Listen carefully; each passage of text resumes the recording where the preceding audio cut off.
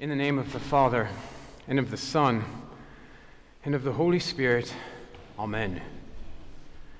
There are several challenging passages in the Bible where we learn what God hates. And these are hard to square for all of us who know and pray to a loving God.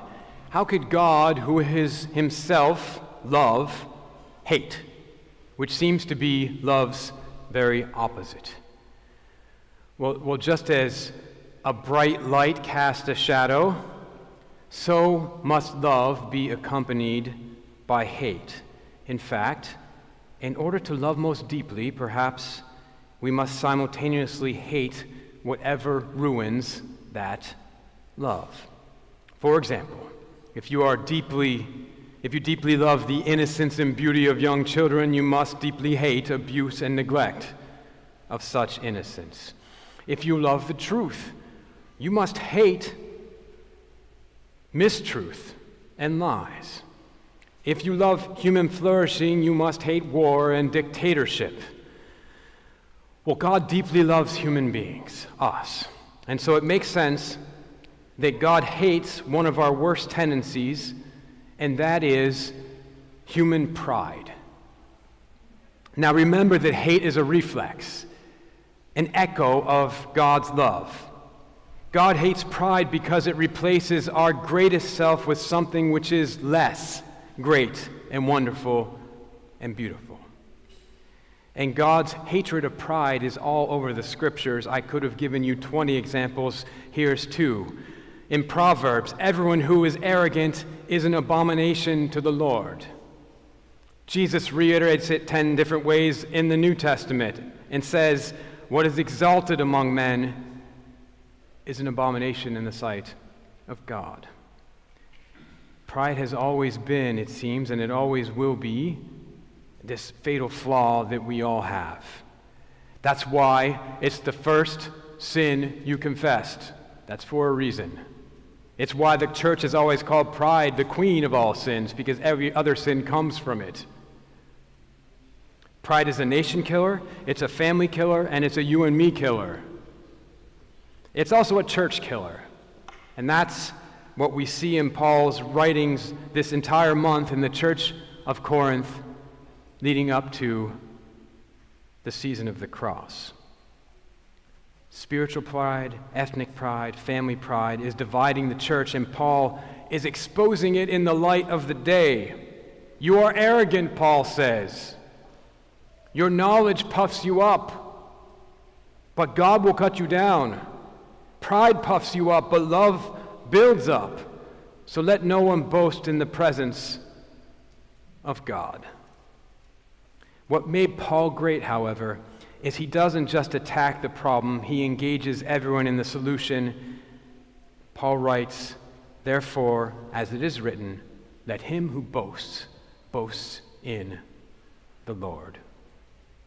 What Paul acknowledges here in just a few words is although our pride is unacceptable, it is at least understandable. Perhaps it's even spiritual. Since God designed us, it must be that we have a God-given desire to boast about something great and someone great. So the problem then isn't the boasting. The problem is boasting about the wrong things. Somehow, in our sinfulness, we forgot how to boast about God and to rightfully call the greatest thing the greatest. And instead, we substitute all kinds of things, boasting in power and knowledge of the world's ways. Our brand new car, or a shiny motorcycle, or biceps that look like grapefruits, or our attractive body, or advanced degrees, or phenomenal wealth, or business acumen. And if mentioning any of these things didn't tweak your pride a little bit, let's try this one. I would say that the most dangerous aspect of pride in this place is our ethnic pride, our Armenian pride. That cuts closer to home, I know. We've gotten so used to thinking of Armenian pride as a positive thing we forget that we confess that sin every week, and that God hates all human pride. Why would this exclude Armenian pride? And I know many of you hate me saying this, but remember, hate is the flip side of love. God hates Armenian pride, but he doesn't hate Armenians. He loves Armenians, but he hates our tendency to worship ourselves and not him.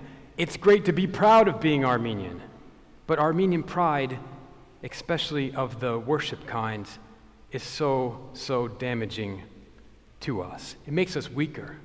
It makes us overconfident and unprepared. You've seen the consequences of that in our homeland. It keeps us isolated instead of being connected to others. It keeps us competitive and backstabbing instead of cooperative. God hates Armenian pride, and he hates American pride, and he hates priestly pride, he hates Democrat and Republican pride, and he wants us to find the true way to fulfillment and joy.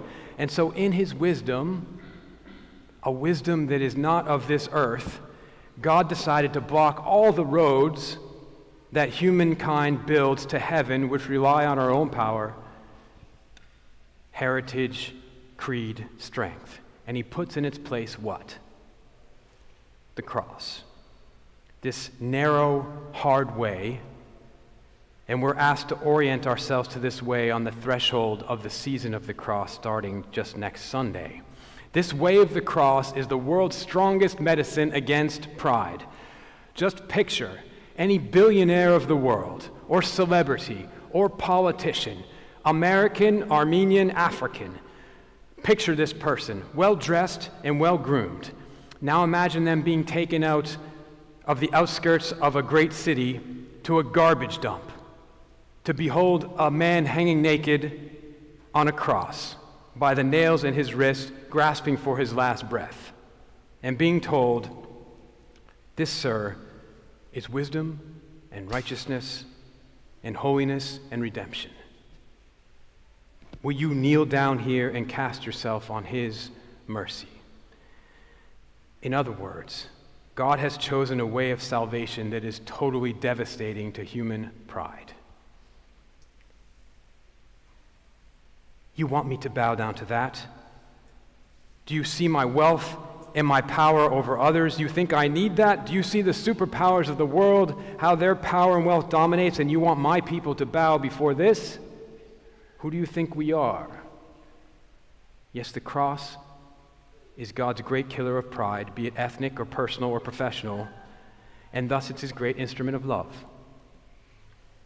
And through it, God opens a way to glory that proud men and women like me, and maybe like you, find it pretty hard to take. Is this because God hates his children that he has made? Of course not. God loves us dearly, and therefore he hates our pride. And in blocking our prideful ways, he merely blocks our road to unhappiness, and he tries to reroute us onto the humble way of the cross, which is the only route to glory and to God. So then let us be careful with our boasting and meditating on Paul's words that we will actually read next Sunday, the Sunday of the cross. Paul says, "God forbid that I should boast except in the cross of our Lord Jesus Christ, by whom the world has been crucified to me and I to the world. So let this be our only boast, because there's no greater love, no greater life, no greater joy than to boast in God, now and always, and unto the ages of ages.